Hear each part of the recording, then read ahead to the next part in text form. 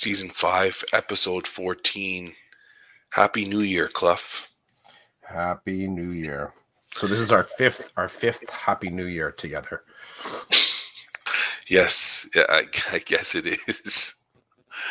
I don't know if we've ever podcasted on New Year's Day, though. I think this is the first time that this is happening. I don't remember. We should have researched that ahead of time. Oh, yeah, right. That's funny. Not happening. Not happening, no. So how did you guys ring in the new year? Movies. Everyone picks a movie.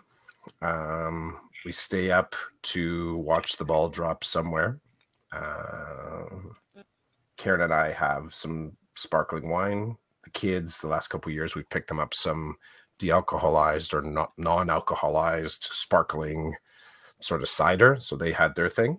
In the past, so we did the movie. Okay, so we did the movies. We also have decided that fried chicken is a good idea on New Year's. So we did Popeyes this year. Delicious, excellent choice. And we also got some cheesecake from a place called Supermoon, which Japanese cheesecake. To me, it just tasted like good cheesecake. Yeah, but like I don't chase the cheesecake.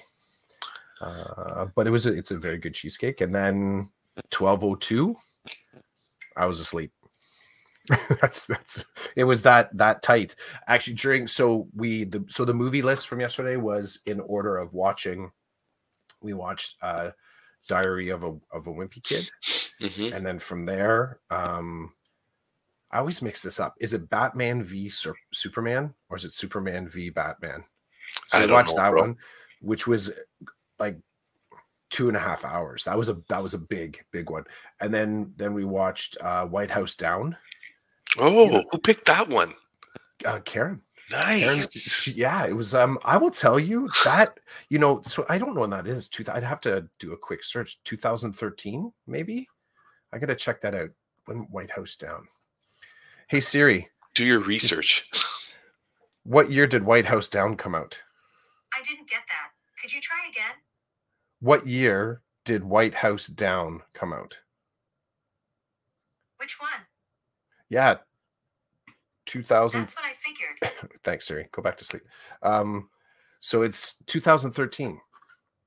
And sometimes, one of the things we notice, because in the past once and a half, we watched Die Hard. That movie has not aged well. It has not aged well. The whole staff party. There's a whole lot of kind of misogynistic, hypersexualized, lots of F-bombs. Like, it's just very much the epitome of late 80s action hero, right? Yet still holds a place in people's hearts as like, that's a Christmas movie. But White House Down, the jokes are on point. The kind of like it aged well for like an 8-year-old action movie. Channing Tatum, endearing. Jamie Foxx, the president. Whole lot of sort of like other actors that I recognize as being bad guys in other series since then. Like, there's just recognizable sort of B-list actors that they pop up in these movies where there's got to be a bad guy that loves guns and is hyper aggressive. So we watched that. That was the third movie. And then the fourth movie, Maddie picked, we watched Doctor Strange. That's a really good movie. Some of the Marvel stuff, last year it was all Marvel. It was all Marvel we watched last year. Doctor Strange is a really good movie. There's a lot of really nice parts to it. And it's funny because we watched the DC movie and a Marvel movie in the same night. DC and Marvel do humor very differently. Very differently. DC's humor really is about like pointed, kind of angry sarcasm. Like, it's not very kind. Marvel is a lot more self-effacing in its comedy. And even the bad guys, the villain in Marvel movies, have lines of just kind of, I would say, joyful humor. Like they just manage. It's kind of like part of their brand. So we started, I guess, around 2 o'clock in the afternoon. So and started watching the movies, doing other stuff too. I mean, people grab showers. We did a little bit of cleanup around the house, taking care of a few things, but we always coming back to the family room to watch the next movie. And then, so we finished up at about 11:25, and then people kind of got their pajamas on. I sort of went and did my sort of evening routine. I come back down at about 11:45. Ryan Seacrest is on TV. It's funny. Maybe everything now happens after midnight, but like that's a whole lot of lameness. Only because Seacrest and his co-host just walking through the crowd, constantly doing pump up kind of like conversations. Like it just felt like a big waste of 30 minutes. And then they're talking about how after midnight all these acts are coming on. I'm like, well, 12:02, bro. I'm hitting the sack. So ball hit the ground. Kiss, kiss, kiss, kiss, kiss around the family, hugs, and I'm just like, see ya. And I went to bed. I'm out. They were still kind of messing around downstairs. I could hear the kids settling. Like I think I was still awake when Karen crashed, but yeah. But I was out. I was asleep by 12:15 easily. How about you? And I will tell you, here's the thing I will say. That is my ideal New Year's Eve. Like yesterday, as far as a New Year's Eve, hanging with the fam in my own house. I can use my own bathroom. I get all the snacks that I want. I just realized how not me. Here's what happened. I'm sitting there. I'm watching this Batman v Superman, Superman v Batman. And I'm thinking to myself, how did I not know when I was a kid or younger and I was jonesing to sort of be out there doing the whole buying a ticket to see a band, to do the everything that was sort of like that going out thing. And I realized like that's not really my personality. Like I'm far more introverted. I think we maybe talked about this a little bit last week. Just the whole, like, I don't crave those big crowd things. So this isn't about, it's not as much,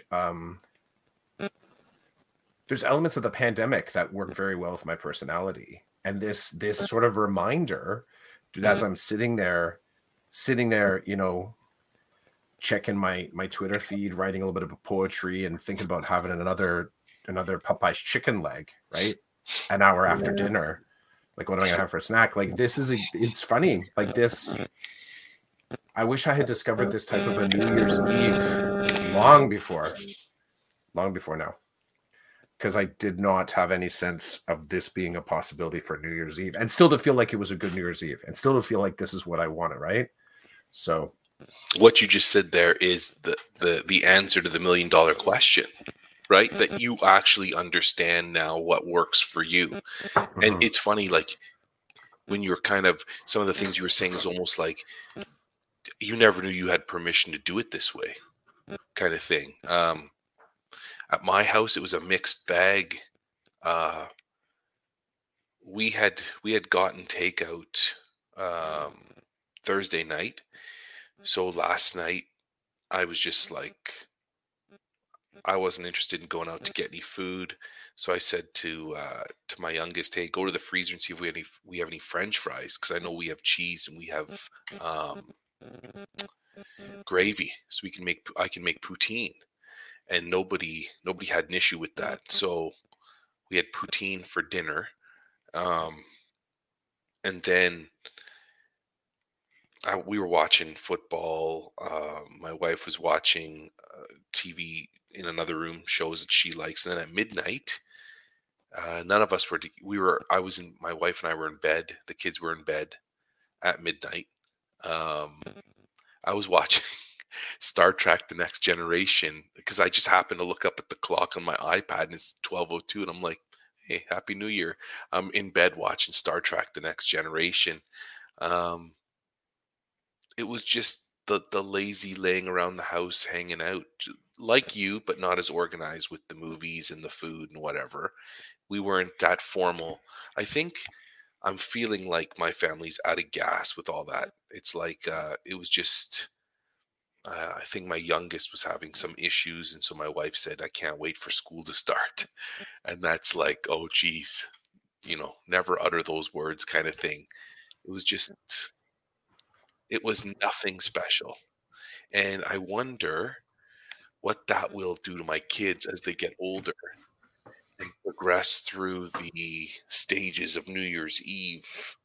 Um, in a societal fashion, right? Like you and I probably went through the same trajectory. Like when you're a kid, you watch your parents celebrate it at home. Then as you get older, you go out with your friends. And now we find ourselves in a place where we are more than happy to stay home and hang out at home, have some good food, and literally be in bed right after midnight, if we even make it there, right? Like sometimes there have been years where I've not made it to midnight. I've gone to bed at like 10 or whatever, wake up and it's the new year. You mentioned this last week, though. I think we landed a mashup. I don't know, or maybe it was maybe it was Wait, is this okay? So maybe it was during 12.5. Maybe it was during 12.5. But you and I talked about a little bit about, I think, the sort of the kids' table perspective on holidays, and how, as you're a kid, what your sense of whose holiday it is, kind of being sent to bed while the party's still ongoing, kind of thing. So I think there's an element there of, like, I don't think I ever really completely figured out how I fit into a New Year's Eve as a kid, because there seemed to be some sort of celebration going on with the adults, or they were going out, or a babysitter was coming over, and we were being kept at a distance from the celebration. So I wasn't building any sort of fluency. It's the kids' table mentality, right? And all you really wanted to know was what was going on at the adult table. I remember this from the Christmas perspective. The kids' table for us was a thing. And me being the oldest cousin, I was aware of what was going on at the adults' table in a way that my younger cousins weren't. So I was aware that they were sort of drinking alcohol. I was aware that they were smoking cigarettes. I was aware that they were playing cards. I was aware that they were gambling, right? I was aware that they were swearing in Polish, but like telling like jokes and kind of ribbing each other. That was sort of like the what was going on. And at the same time, then I'd look over at, my cousins, and they're talking about their kids' TV shows. They're talking about when Santa's going to come down the stairs, which was what happened in our house. Santa came down the stairs. Santa didn't, like, all of a sudden at one point, Santa would just come walking down the stairs from upstairs every year. And it's like, oh, like, you not, for us was like, came in through a top. Like at some point, I can remember going upstairs to see. And I will tell you, the Santa was really, really shrewd in sort of mapping this out, because there was a window open upstairs. Oh, so, in my history, there was, or window was open a crack. So it was sort of like there was some shrewdness in how the Santa got in the house, because our house didn't have a chimney. Well, my grandparents' house didn't have a chimney. So Santa was coming in through the window, which, even as I'm saying it, is a pretty, like, that's a, well, I guess some people might have an issue with that, but it was just the way it went, right? But I mean, I didn't spend a lot of time kind of analyzing that. That was just, again, a part of that transition between being at the kids' table and the adult table. But I was aware. I was the first one aware, and I had no one to share that with. I'd be sort of at the table with the kids, and I'd be looking over at the adult table, and then I'd look back at the kids. I'm like, but they didn't see what was going on. Like, they had no fluency to notice. And New Year's Eve was very much the same way. I mean, with my younger sister, There wasn't any sort of like, what do you think? Where do you think they go? Like, what's going on at New Year's Eve? Like, I never had those conversations with her to sort of suss it out and whether or not that would be part of our future. So, trying to discover, what New Year's Eve would be for me. I mean, all through university, I went and started to do that. You go to a bar, buy a ticket, whatever, the band comes on, you're dancing and singing. But I don't have a lot of, when I dig back into my memories of the fun factor, you're right. Knowing what is fun to me now, I have a far clearer perspective. It can still be momentary. I get it. Like what I could perceive as being fun right now as a 50-year-old is different than the 10 years from now. But what I think has changed is more my confidence to express why it's fun and how it feeds me. I wouldn't have been able to do that as clearly, definitely, when I was in university and sort of chasing the party. I was chasing the party because that's what the pack was doing, right? That's just kind of just what you did. But I didn't really have any threads to say why it is I did it too. It was just because the pack was doing it. And that's what I really enjoy about, like, this is if this is kind of midlife, this is what I appreciate about the wisdom that I now have, is that I can confidently, as I'm telling you, I can tell a story about staying home, being in bed 10 minutes after midnight, but hanging with my family. And I'm gonna choose to believe that anyone listening to that story, even if that wasn't their night and they had a fun time the night before doing whatever party thing they did, they could hear in my voice, they could hear in the story that's a very happy evening. That sounds like it's very satisfying. It didn't feel like I was sort of taking from their experience at all. It's just, a story that made me happy. And it really did. It made me very happy to sit there and crack jokes with my family, to shush each other, like, shh, stop talking. Like, and you realize that you were just talking 2 minutes before, like all the silliness that you sort of play out when you sort of hang with your family. So a very good New Year's Eve. And what's, I guess for some people, like I have some colleagues that have just, like, they're just coming back from major holidays. Like I could see their posts and they're rolling in and having their New Year's Eve. But what's interesting, it's just part of a process of celebration in these 2 weeks off, that New Year's Eve is just kind of like one of the spots that they're landing on. So they've had this big, bold kind of a holiday. We traveled once over Christmas, or just around Christmas. We actually went down to Arizona to visit Karen's brother, which was awesome. Little known fact, it's the only time I've ever got to fire a gun. But I'll leave it at that. There's footage out there somewhere. But it was cool. Yeah, it was very cool to go do that. But back to New Year's Eve, there was no kid. There hasn't ever been a kids table, not a formal kids table in our sort of celebrations. We've always done it kind of together. Tried to find a way to do it together.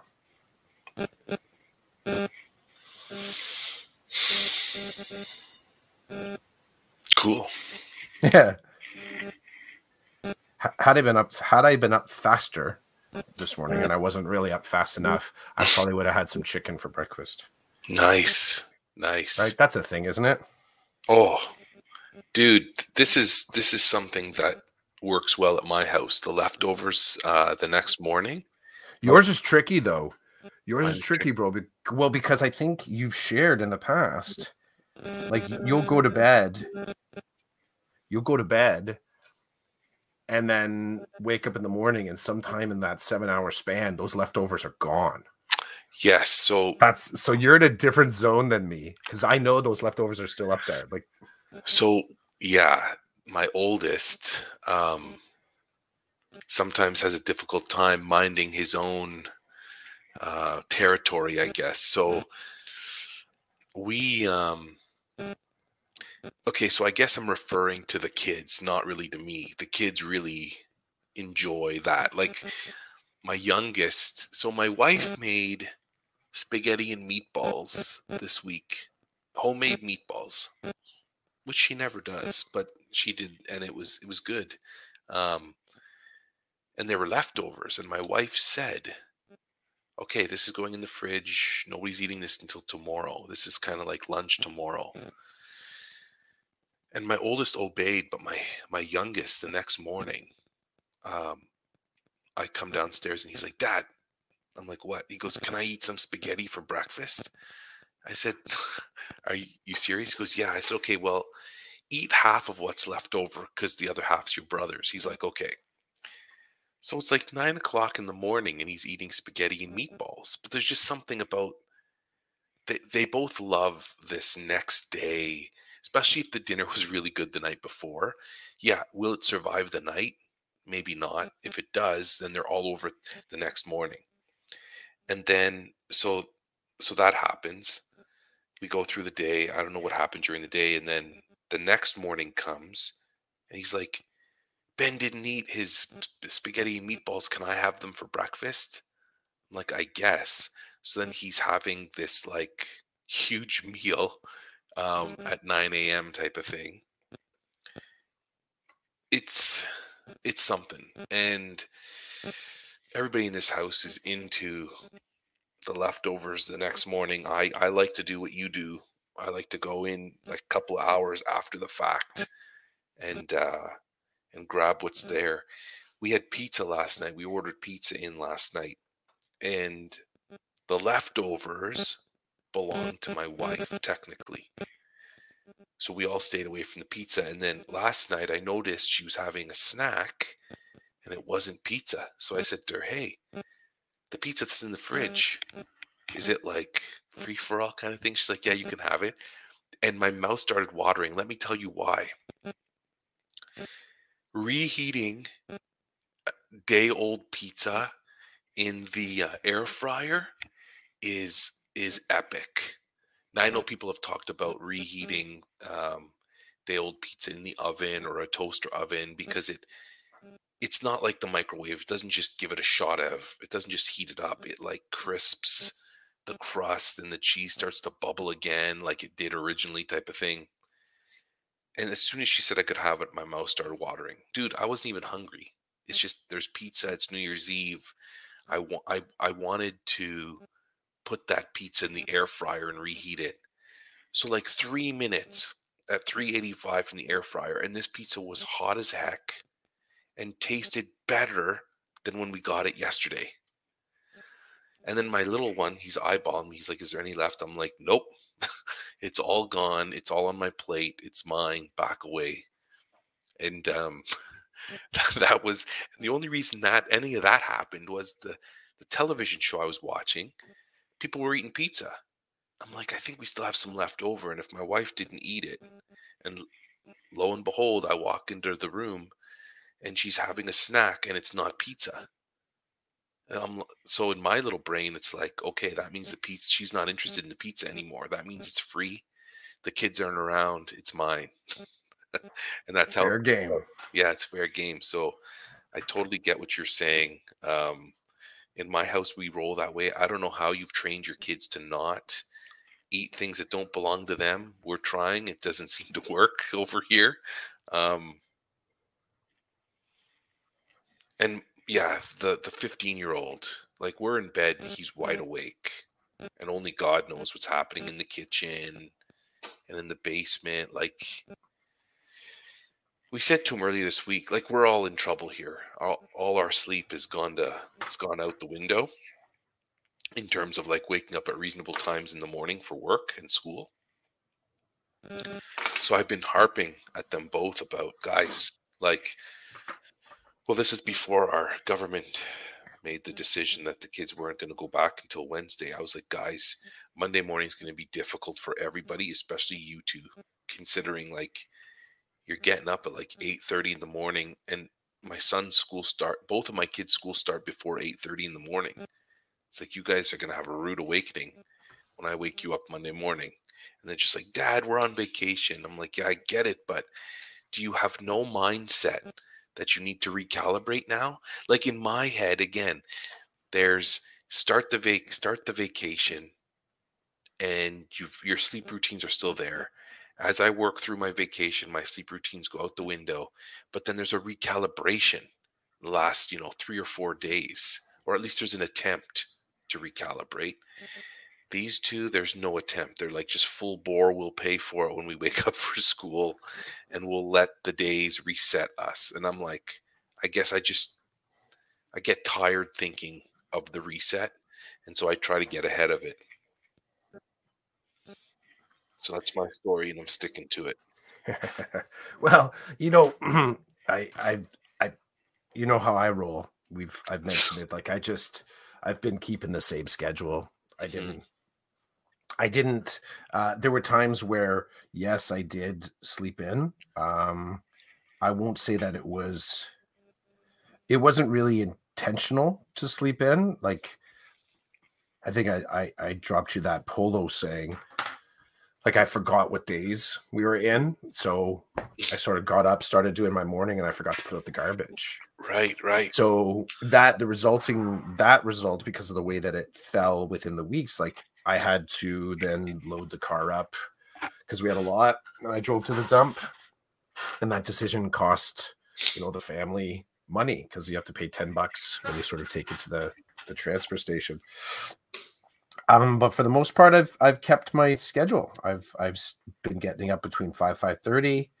I'll do some reading. I'll do some writing, check socials, do a few like kind of chore things that can be done like at 5 that early in the morning. So typically I'd be doing something in the basement, kind of adjusting, cleaning, doing stuff down here, just because it's far enough outside of the echo chamber, like it doesn't make it all the way upstairs. So yeah, but I think that really, and again, my intent is to have a little bit of work, a little bit of play each day, right? And it just depending on what's demanded of me, there are days where more work is demanded of me, so I have less time to kind of have the fun stuff. But it doesn't change my intent to kind of just keep it, even if I'm on vacation. I do try and do a little bit of work. So that it reminds me that even on those weeks where I'm doing work, it's funny. I don't have to remind myself as often when I'm in my work week to do something that's kind of fun. It's not as challenging. But definitely when the rest of the family, like that type of peer pressure is tough. Like the rest of the family's just chilling out. And I, don't think to myself, oh, like when I see them just relaxing, to be the heavy and say, okay, you got it. Like okay, I know I'm getting all blurty on this, but like even to sort of enforce the framework of my kids taking care of their chores, and they have chores, right? Cleaning their rooms, taking care of the cat, reloading the toilet paper in the house. Like there's stuff for each day. No joke. Like there's stuff for each day that's kind of on their kid list of chores that they're supposed to take care of. This week in particular, everything's been loaded up for the weekend. Like they've left everything to the weekend. So what's funny is that by not chipping away a little bit of it, their chores don't disappear. They just now have to take a full day or like 3 hours in order to get the stuff done. I get this is an artificial deadline to a degree, like clean your room on Friday versus clean your room on the Monday. But we found to have it non-negotiables. And this is a day when you need to take care of it so that it's part of your operating system is better than to kind of do it as, well, it looks like it needs a clean. Like to just notice that it needs to clean seems to be far more stressful than trying to sort of make it work on the regular. So, yeah. Well, I guess it was more me enforcing you got to get out and move. So I told them flat out, you're not using my Xbox unless you get out and go for a walk, go get some movement on. So yeah, that's why I'm going to punish you by trying to be a parent. 2022, baby. 2022. It's weird. It's always weird for me to say the new year for the first month. Why's that? I don't know. I just get used to, in my old age now, sometimes I don't even know what year it is. Like I was writing something a few months ago and I wanted to call it 2020. And I was like, I don't think it's 2020. I actually had to look at my calendar. Like, oh yeah, it's 2021. So if I was having problems with 2021 a month ago, it's going to be hard for me to think 2022. It just is. It always has been for me. I've got so many external reminders of the time and the date. I don't even care anymore. I think I was in that same space. Um, yeah, I think I was in that same space. Like that somehow the time and the date mattered. Mhm. Maybe it does. I think I'm starting to fall more in the I don't know if it does camp. Maybe that's why. I mean, that and that whole like making a thing about the millisecond of change between the 2 years. I guess I have to put it back into that protect the weekend kind of a thing. Like because like if it's just another moment, then if it's just another moment, then that's why I'm in bed by 12:05, right? Like I don't need to sort of keep cheering on the transition to 2022.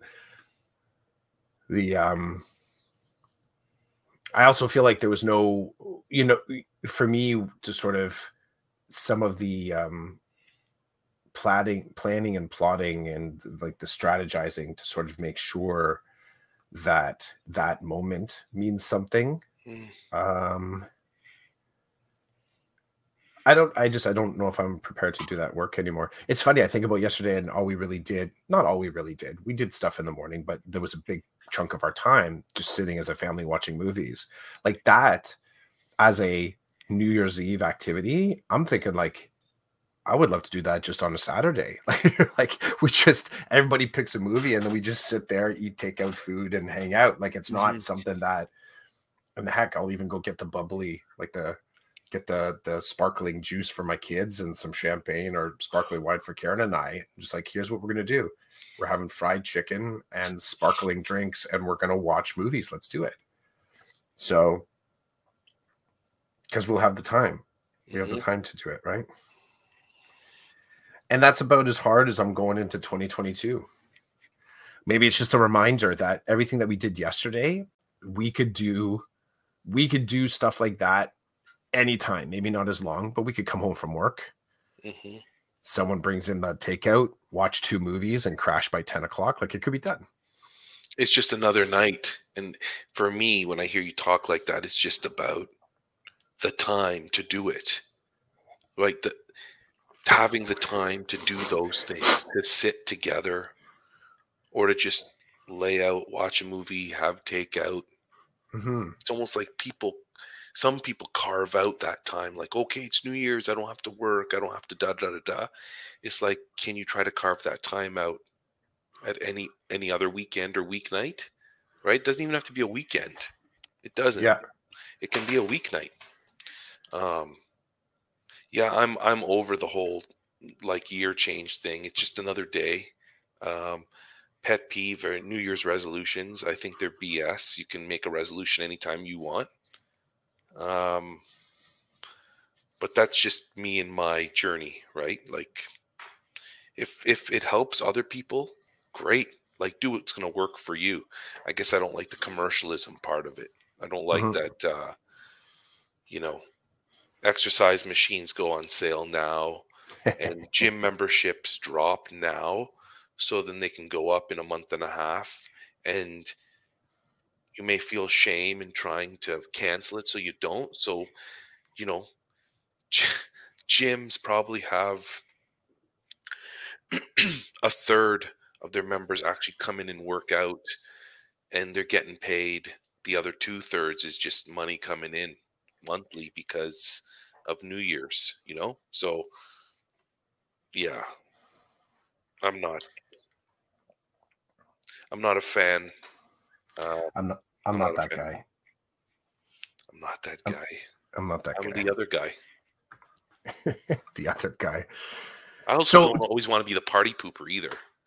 Why do you say that? Why do you say the party pooper? Because it's a bit of a party pooper thing.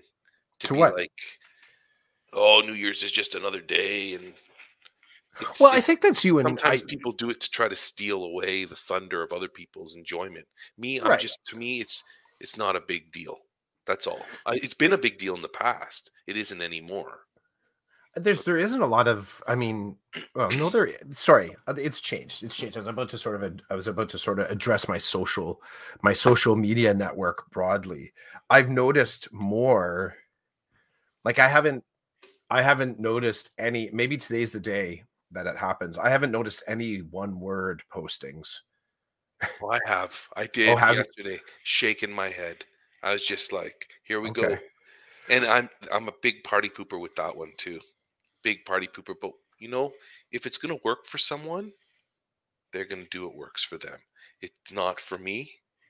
I don't pick one word now. I've got lots of words that come and go, Yeah. and that works for me.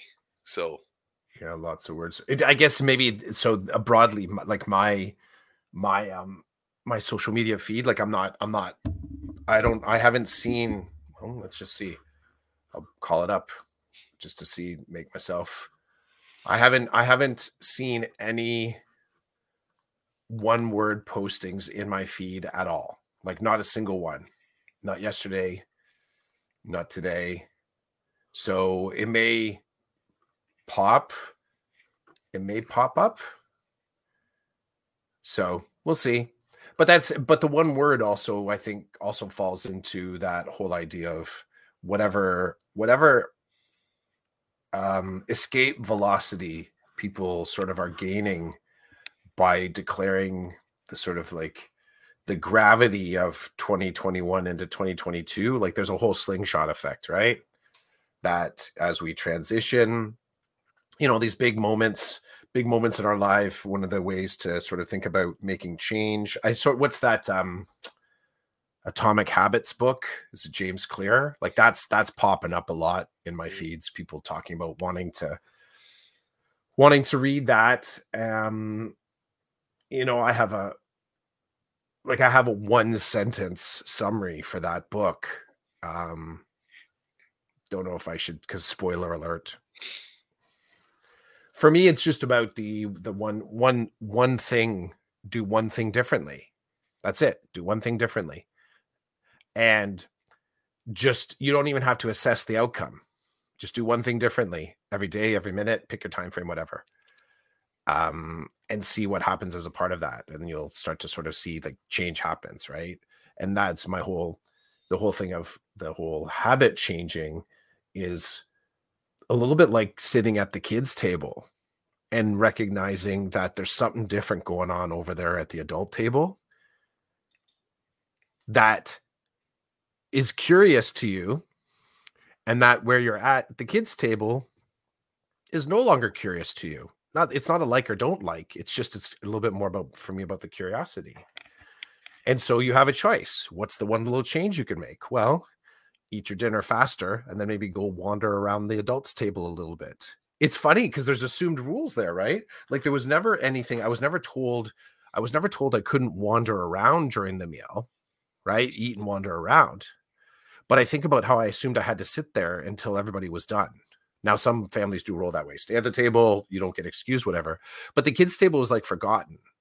I think the assumption from the adult side, never got a chance to ask this, but I think now from, as an adult and having my own children, how many of the things that we sort of expect of the kids, we kind of just expect them to absorb the rule by observing it. We don't actually say the words per se. Sometimes we do, maybe more people do, but we don't often. It's like, we sort of will just kind of expect that they bring their dishes to the sink, or they just kind of expect that they use a napkin to wipe their face and not throw it at their brother and sister. Like these are sort of like some of the unsaid norms in the families. So one of the unsaid norms was just the kids had to eat at the little table, the adults would eat at the big table, and then we'd figure out what the next activity was afterwards. Well, when I got in that gray zone of noticing, well, if I just did like one thing different, I could actually go over there and look to see what they're doing. And I did notice they had different food on their table than we got. They had, like I said, the brandy. I think I told you about this. My grandfather making brandy. He had tons of that. So they were drinking the brandy. The deck of cards was on the table. Somebody was smoking while people were eating. Like there were leftover. One of the things my family did, and it was funny, I had a hard time processing this. My family, the adults would do this. The kids didn't. My grandfather would get the unleavened bread, the host, like the Eucharist. They would do Eucharist at Christmas, and all the adults would snap off a piece from this large sheet, and they would each go to each other and wish each other, a Merry Christmas, a Happy New Year, and then they would give the Eucharist to each other. And it was mind-blowing to me because I was sitting over the table like, what the hell's going on over there? What are they doing? And there's a big hug and a kiss on the cheek and all that kind of stuff. I only got to participate in that 1 year, and I don't remember why things changed. I think a big part of it, sometime in that time frame, my grandfather died, and that changed the whole dynamic of what Christmas looked like. Like he was sort of like a cornerstone in that. Not at Christmas, but he died in that year, so that changed Christmas for everybody as far as my grandparents hosting it. But back to that, where we started this, that idea of like making change during, you sort of imbue New Year's Eve as a powerful, like almost like a charm in your life. And like, now you're going to make the change. I mean, lots of people have talked about this. You talked about it from the gym memberships. All of us are waiting for our credit card bills to come in. The bill gets paid in January, which in some ways, that's not what we're really looking for. We're not looking to pay bills in January. We're looking to launch and do something differently. But there's a pretty stark reminder that there's a cost. There's a cost for that you have to make it through.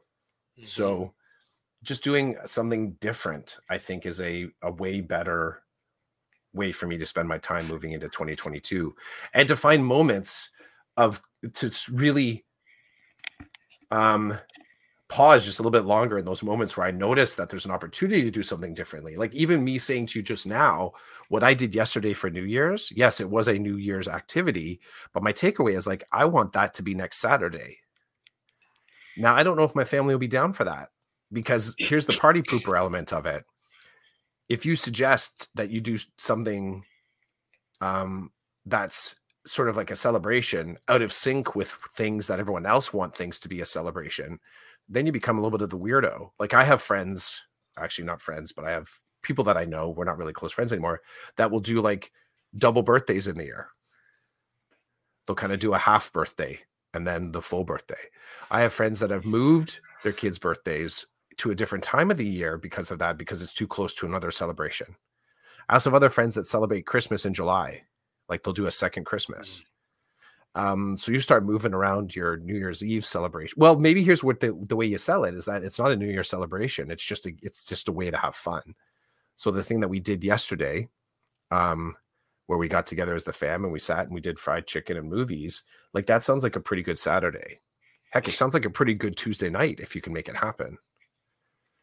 So maybe that's what the thing for me moving forward this year is because it's nothing new.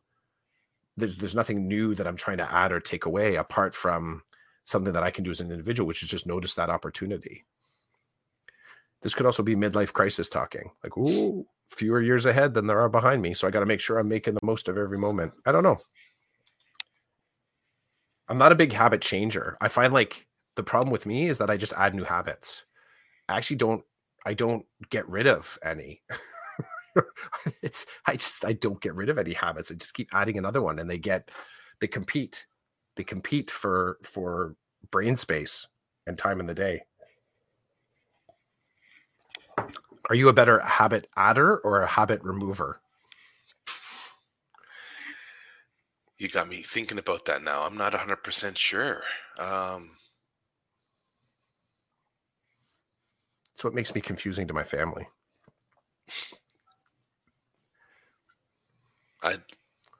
There are some I really should get rid of.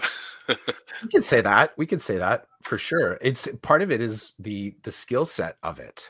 Maybe the skill set of it. Like, are you better at stopping doing one little things or better at adding one little things? Which for me is kind of like the heart of habit management, let's say. That's me, really adding. You're good at adding. Yeah, I love novelty. Like I'll add it in and out, and then it just kind of die. I guess for me, I don't actively remove. I just let it die on the tree. Okay, I guess I'm good at adding and dying. I'm good at that. Yeah. I'm good at adding things, they die, but I've got some bad ones that just continue that I really should remove, but don't. And then I believe they serve some purpose, right? You and I have talked about this. We do things that serve a purpose, whether it's positive or negative. We get used to that, and then it's tough to break those habits. When you're told to, it's funny, when someone someone else notices it. Maybe that's well, I don't know.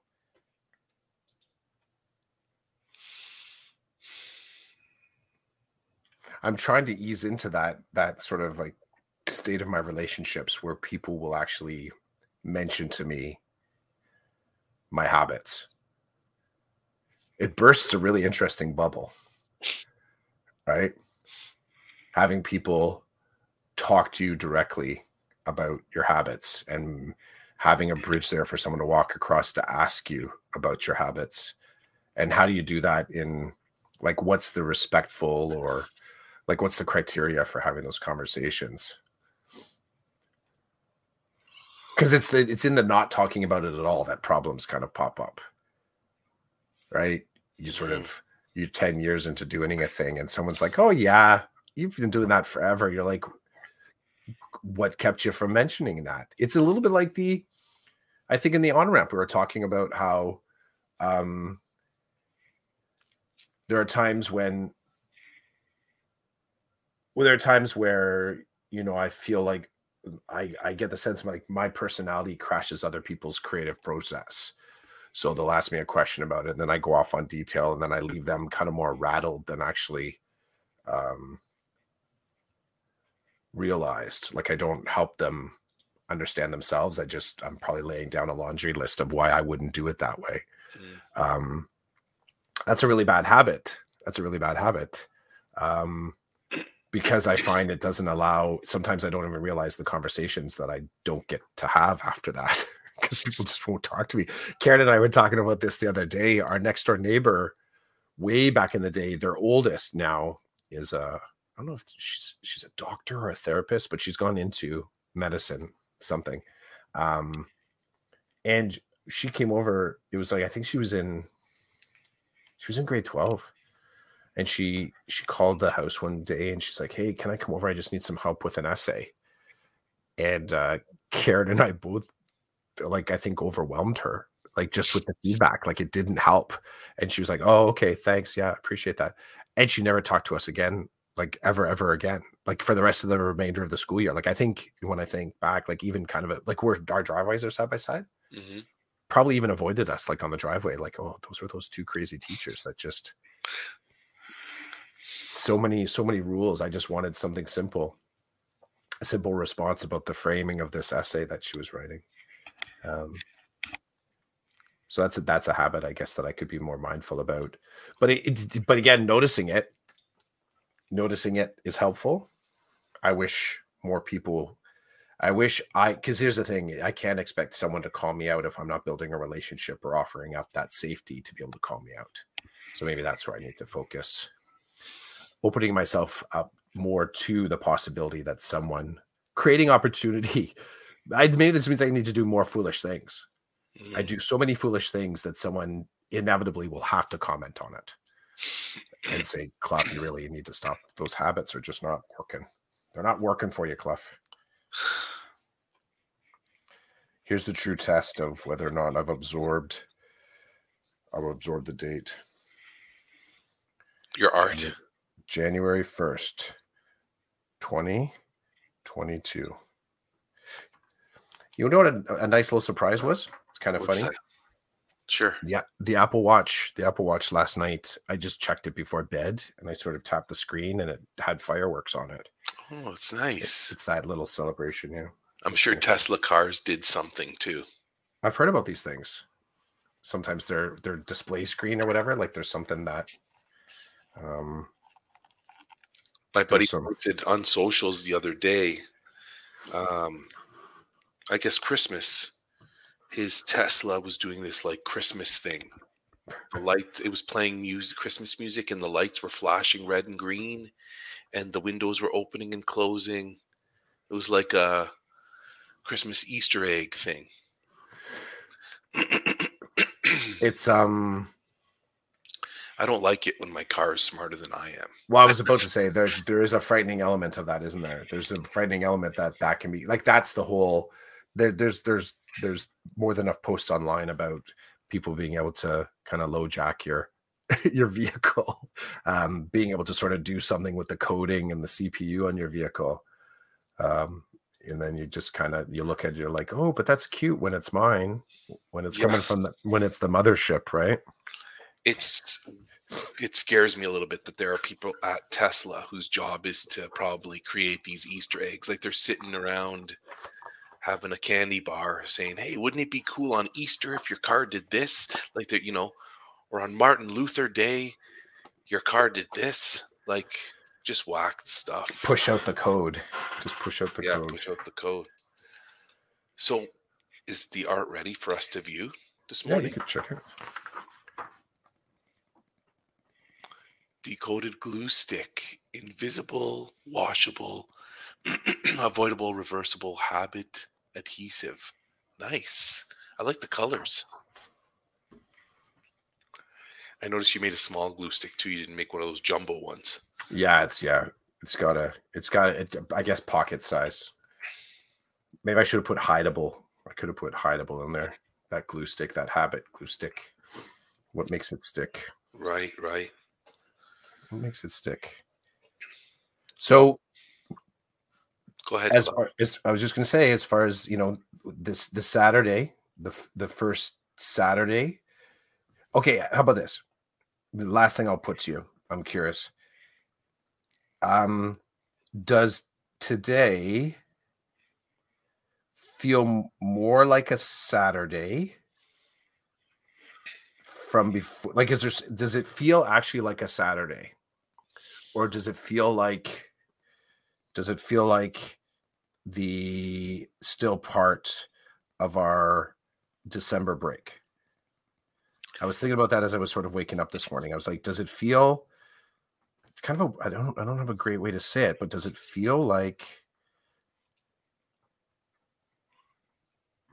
Does it feel like one of the weekends leading up to the break? Because we just had many days of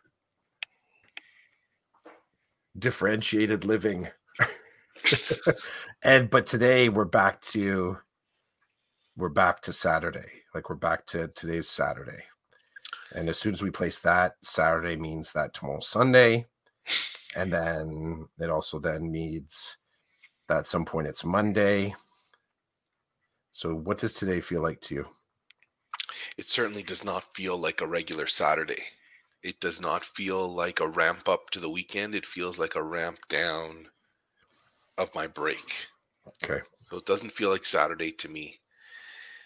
In fact, I see it as, oh, geez, I only have 2 more days of the rest and relaxation that I've become accustomed to over the last 2 weeks. Because really, this break has been a complete reset for me.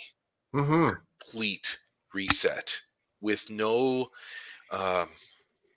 feelings of guilt about not doing certain things or going to certain places. It's literally just been 2 weeks of hibernation.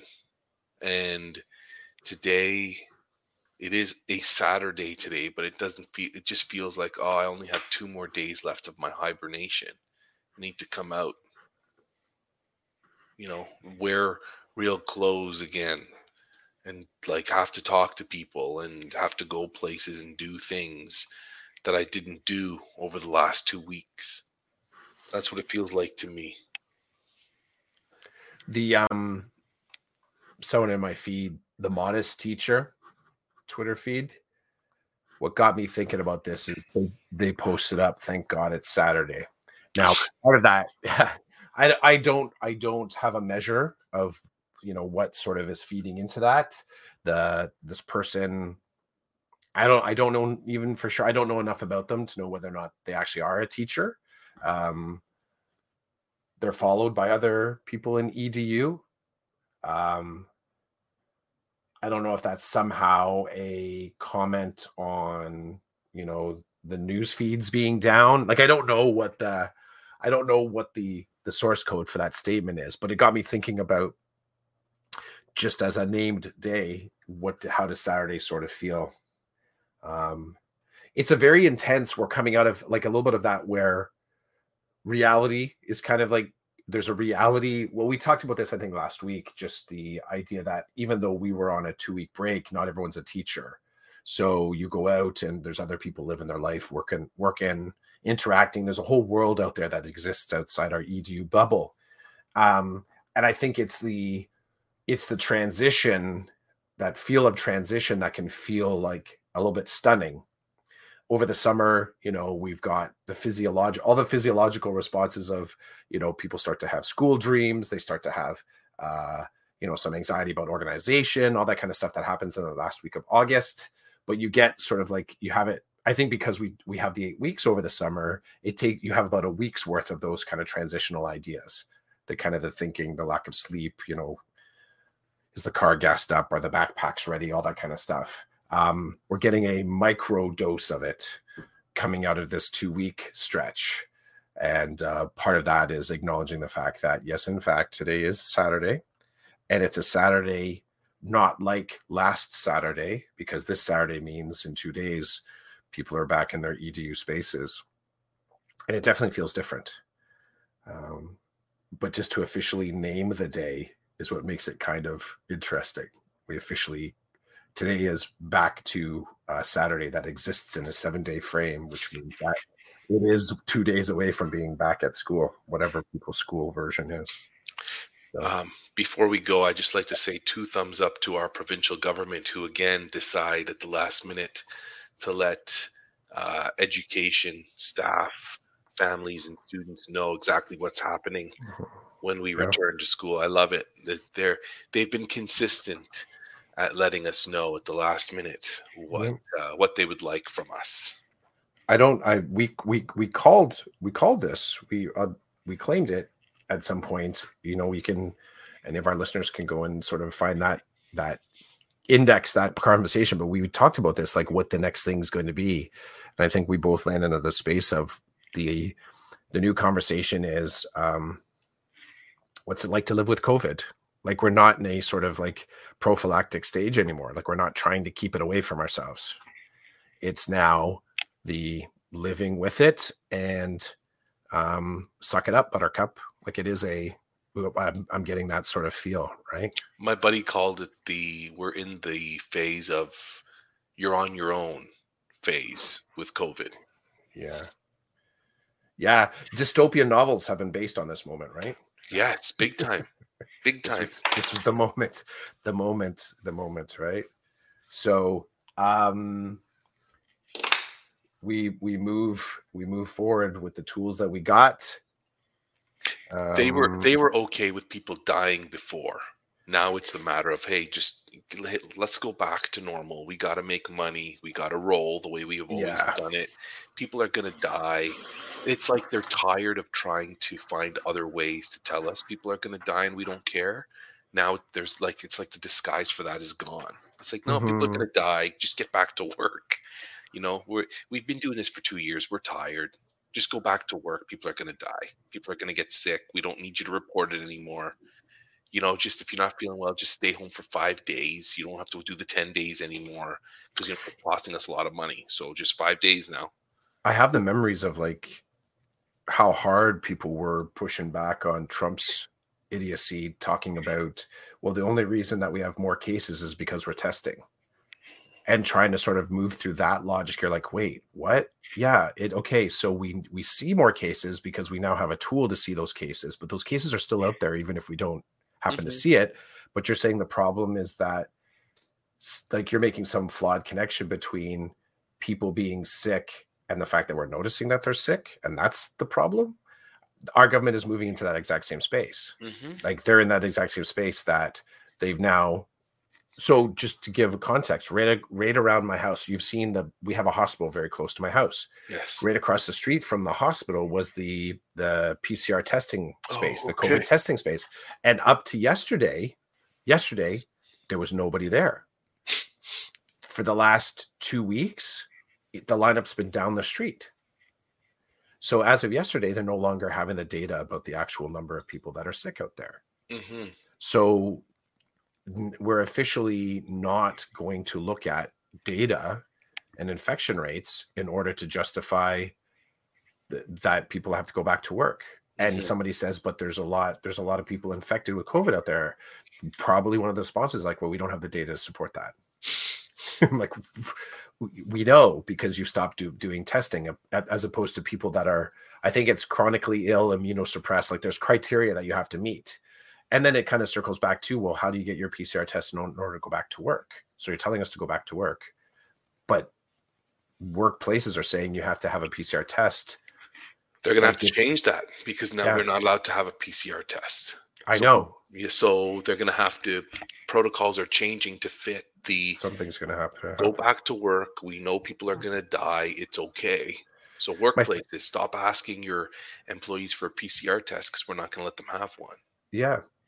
And there's not going to be the staff to fill. I mean, we already ran into this prior to the December break. That there are not enough teachers to do the job. So just go to work sick. Well, now they're talking about, condensing cohorts. Yes. We also know, I don't know if your board, my board had this, like superintendents were going back into schools to support schools. Like superintendents were going in, consultants were going in to schools to support school-based activities. Principals were teaching classes. Before we left for the break, it was a regular occurrence to see one of my admin walking to a class to cover a class. So I think I'm biased. I have an administrator in the family, but I know like what they're moving into on Monday is definitely going to be a different flavor of hell from whatever I perceive to be my challenges in working with my kids, right? Mm-hmm. Mm-hmm. Those logistical and bureaucratic tasks that they're going to have to take care of in order to sort of launch Monday and Tuesday. It's a Saturday. It's officially a Saturday. There's no more space between the work and us, right? Apart from, I am happy though we got groceries yesterday, so I don't have to pick up groceries. We admitted though we got groceries on Friday. We picked it up yesterday morning, which kind of sets up an interesting kind of weird shift, which means we probably won't make it through the full week next week without having to pick something up. But we just figured, screw it, go get groceries, get them done. I don't mean to belabor this, but how excited are your kids that they don't have to go to school until Wednesday? Or does it not really matter to them? They're nonplussed. My kids both have said they want to be in school. They both said they want to be there with their friends. They are concerned about being at home. My son is a little bit more. So my son is more like, I can learn at school. I can learn online. I can do either. So he's, my daughter's in her grade 8 year. So there's that conversation. Her concern goes right to the what if. She doesn't stay very long in what is. She goes right to what if we don't have a proper wrap up to the school year. So others have moved through it. We'll just move through it as we do on the daily basis. Where are we at now? So I'm sure Dougie will say something in June, no matter what's happening. Oh, in June, he's going to be like, well, because the election's in June. So it is rolling up to June. I'm sure he's going to be it's going to be fun to watch him and his team navigate between now and June. I told you there was only one way he's getting my vote, and that's Bucka Burger program. If he can pull that off, I think I'm in. He can have my vote. But the great thing is that you might not even have to necessarily vote, and you could still get the Bucka Burger deal. Like that's right. It could happen, and you could still honor your whatever your truth is. But if it is a truth for you to get, but what would that Buck Burger be any good? Right. That's part of the fun of all of this, is that even Bucka beer, the beer was going to be garbage, and nobody was on board because they couldn't make the beer for that and sell it and make a profit at $1. So, which made me laugh because it's like, he didn't even talk to anybody about it, because all the breweries were like, especially the microbreweries were like, we can't do that. We could barely make ends meet with the beer we're making now. And Clownface wants us to sell it for $1. Clownface. I like that, Clownface. Yeah. I've got other things to call him, but I can't do it on the podcast. So, well, I don't want to do it on the podcast. But anyway, it's just gong show. We're, in my opinion, we're at the, wear the mask. At least wear the mask, but we don't want the numbers anymore. We don't care. It's true. It costs too much money. We've spent a lot of money, and they haven't. They've gotten money and not spent it on any of this, but whatever.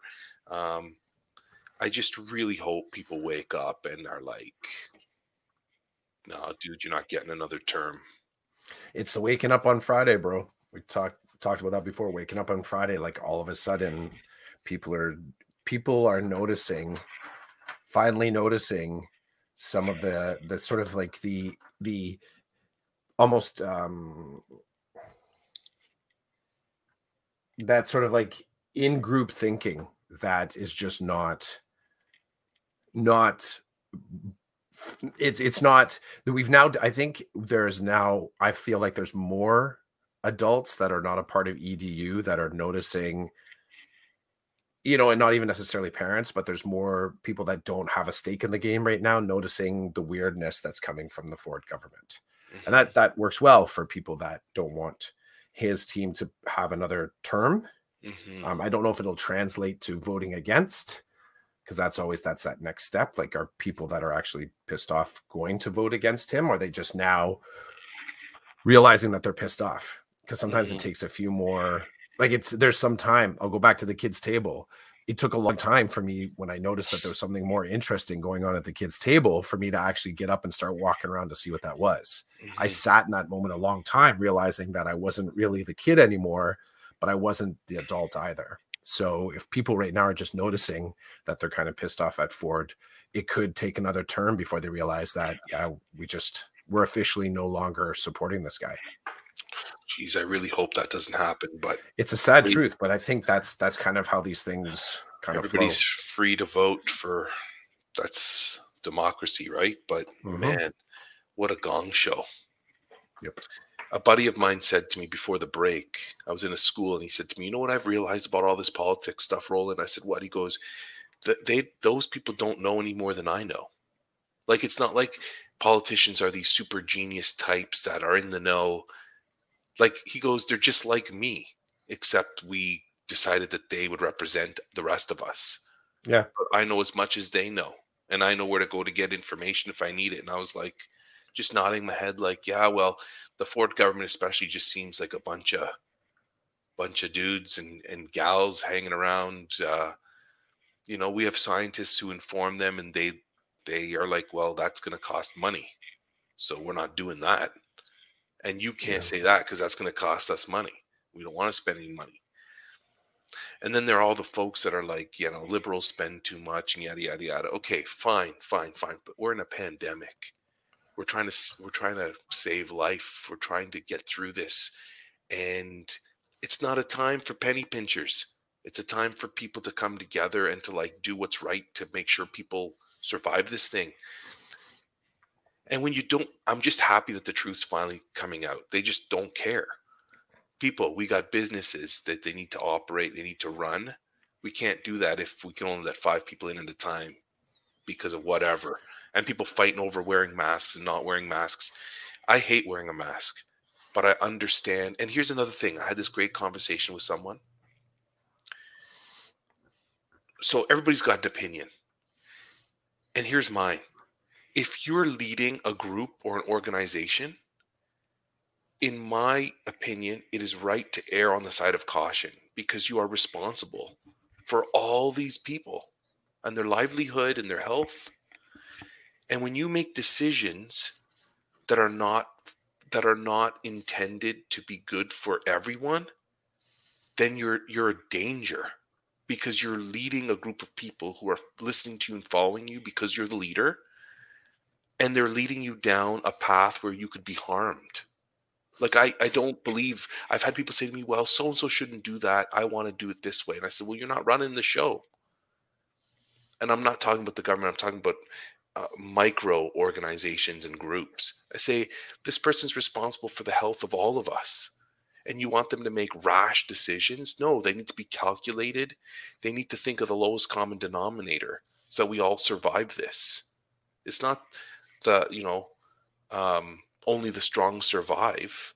If that's the way you're thinking, then you shouldn't be leading, because you're going to harm people. And I think when you're in a leadership role, you have to do your best to look at what will harm people the least. That's just my perspective. I think I think that is what's happening, but to a very creepy level, because there's something that like nobody wants anyone to die from COVID.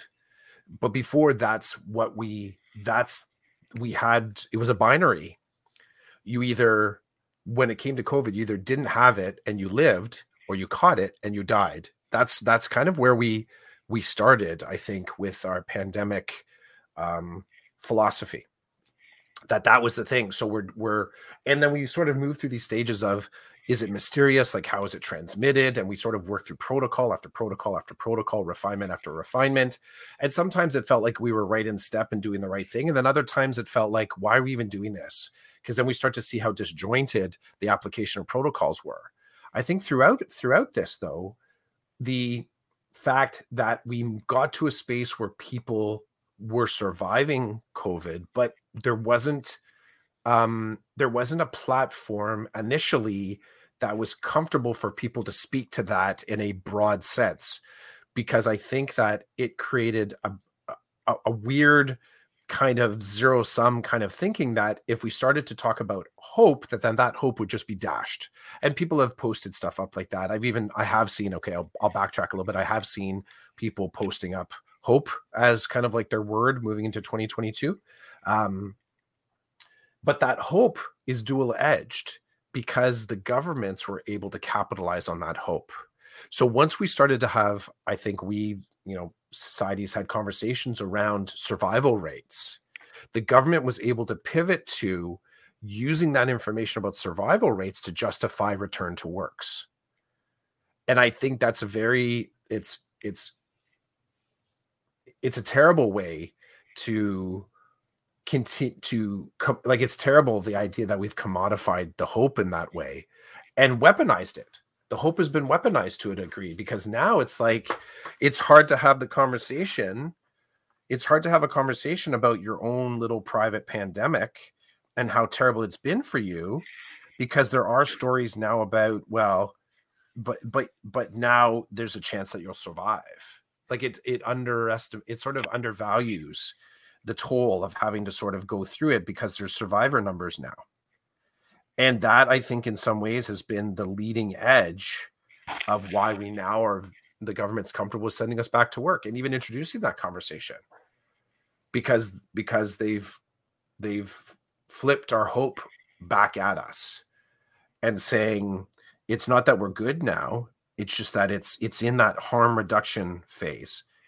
And because people are surviving, we have been successful. We are officially can claim some success of protecting people, because we have survivors now. And our ICU, the failure of our ICU stations is no longer the question, right? We're no longer talking about ICUs being overwhelmed. I don't know if we're talking about ICUs being any more effective, but it's just, they've weaponized hope. And that's a true marketing victory for the government, and for people not to be sort of like addressing it as such, that they've used hope to basically flip the script and tell us that it's okay to be back at work, and written and looked for the science to justify it. Craziness, Clough. Did you see that one thread from I don't know what his name is. I'd have to go back to, I think I pushed it out as a perfect post, but it was the dude that put together how he perceived the marketing, the PR people. I just want to say his name because it was really, Jerry, I'm going to guess it's Jerry Dequetteville, could be, at JDEQ. And the initial post is, I've been around the block more than a few times. I've worked with multiple ministers of education. I've never seen spin the way I do from this minister. I can imagine the conversation when writing the guidance memo to boards. And then there's just every single thing is just, let's use the word guidance as often as possible so people think it actually provides some. Make it confusing and add in lots of verbiage so people don't see the actual message, which is keep schools open no matter what, so parents can go to work. And it just goes, he sort of, it's not a debunk. He's just sort of showing the the operating system for the marketing scheme right now. But as soon as I read that, I'm like, that's what they've done. They've weaponized hope. I would encourage anyone, and I think I'll flip it to you if you're interested, but it's a really good string. He's basically decoding it. He's totally decoding it and pulling it apart, saying, this is how we've been convinced. This was the recipe. This is how it's happened. And looking at the current statements and why we don't even give it a second thought. My perspective is that they just keep changing the rules to make it so that COVID is not a problem anymore. Yeah. Even though it is, they just keep changing the rules so that it's easier for people to be back at work. It's easier for kids to go to school and not feel well, because that's an age-old thing. Kids have always gone to school not feeling well, age-old.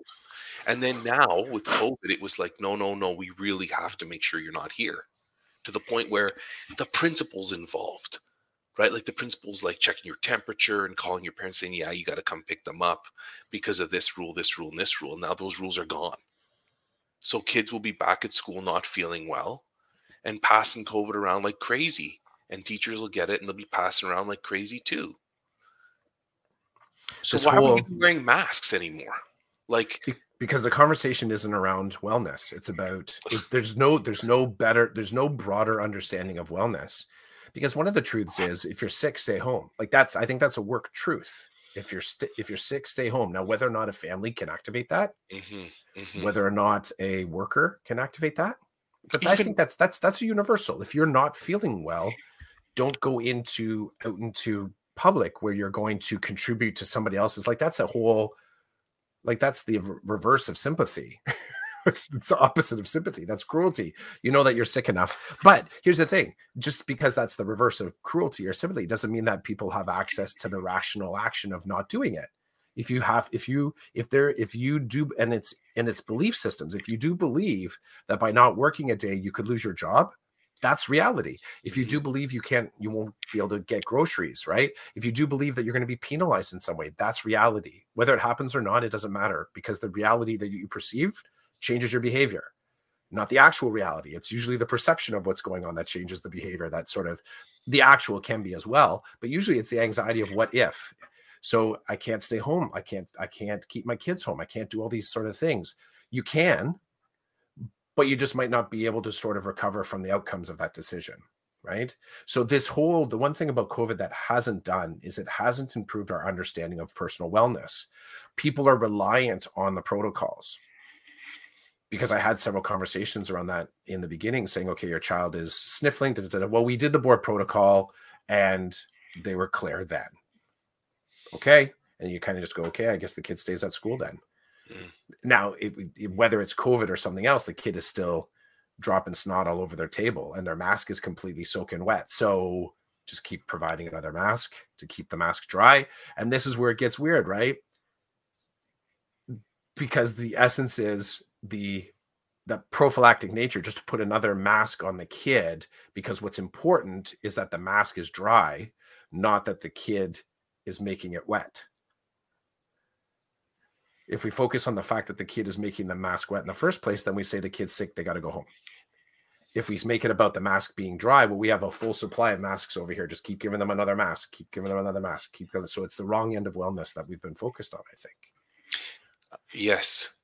A tweet that I saw that caught my attention was around, how come this whole time we've not been hearing about exercise, eating better, taking better care of yourself? It goes along the same lines of what you're saying about wellness.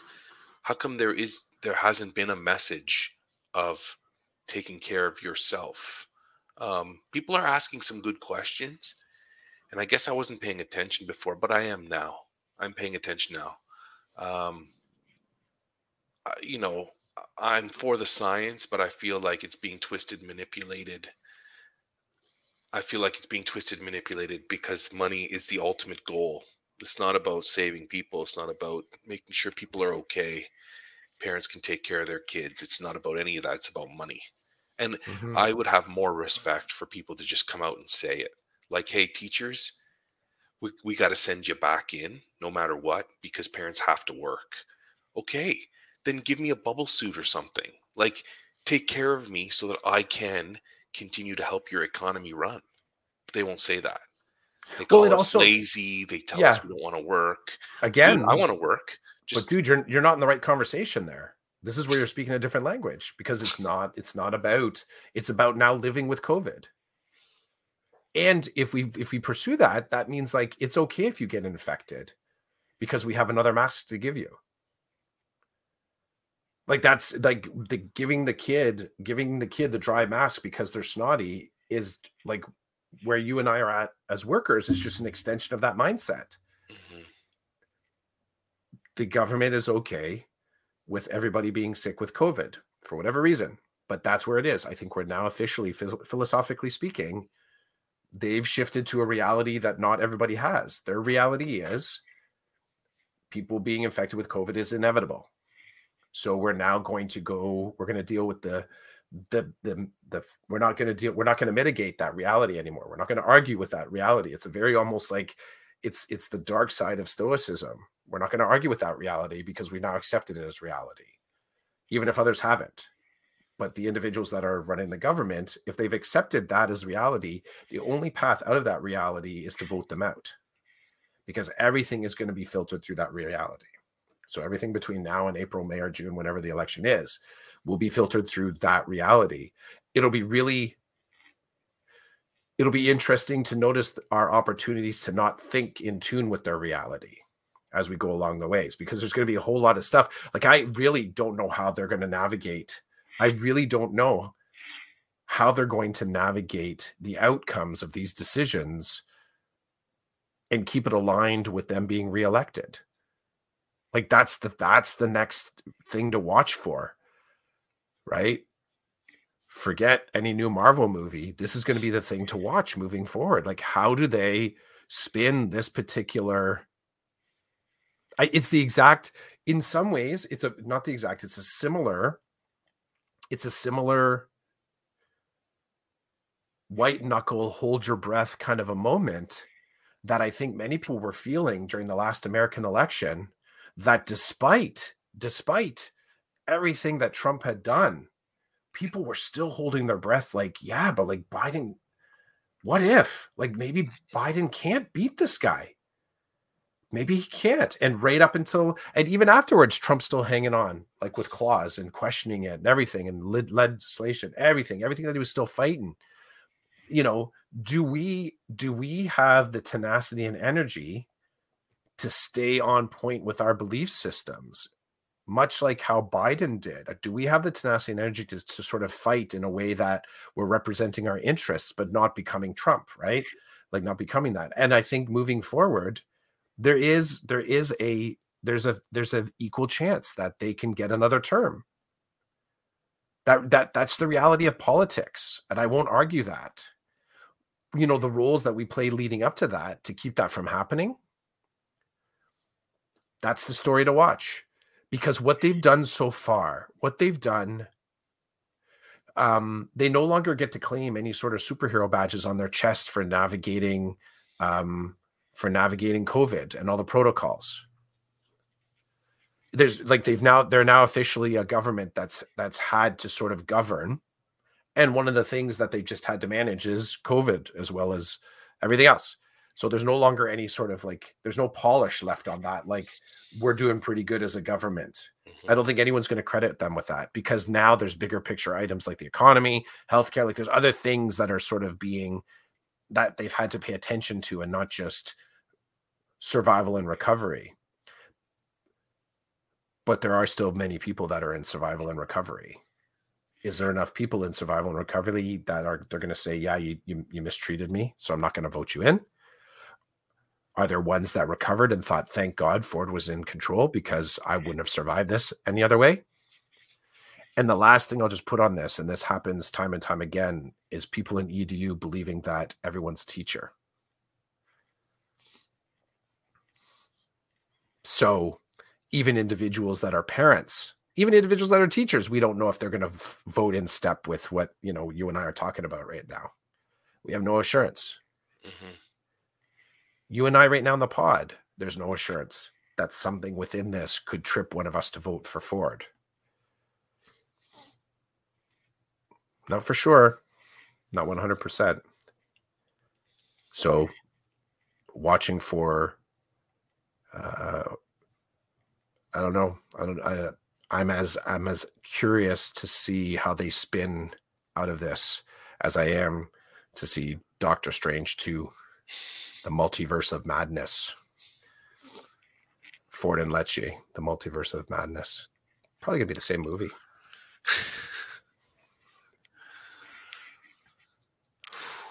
Maybe. Yeah, breathe that one out. Happy New Year. Happy New Year 2022, yo. Season 5, episode 14 of the Decoded Podcast. It is. Until next week. Or Party the next poop until next week. Party poop until next week. I love it. Have a good one. Ciao, man.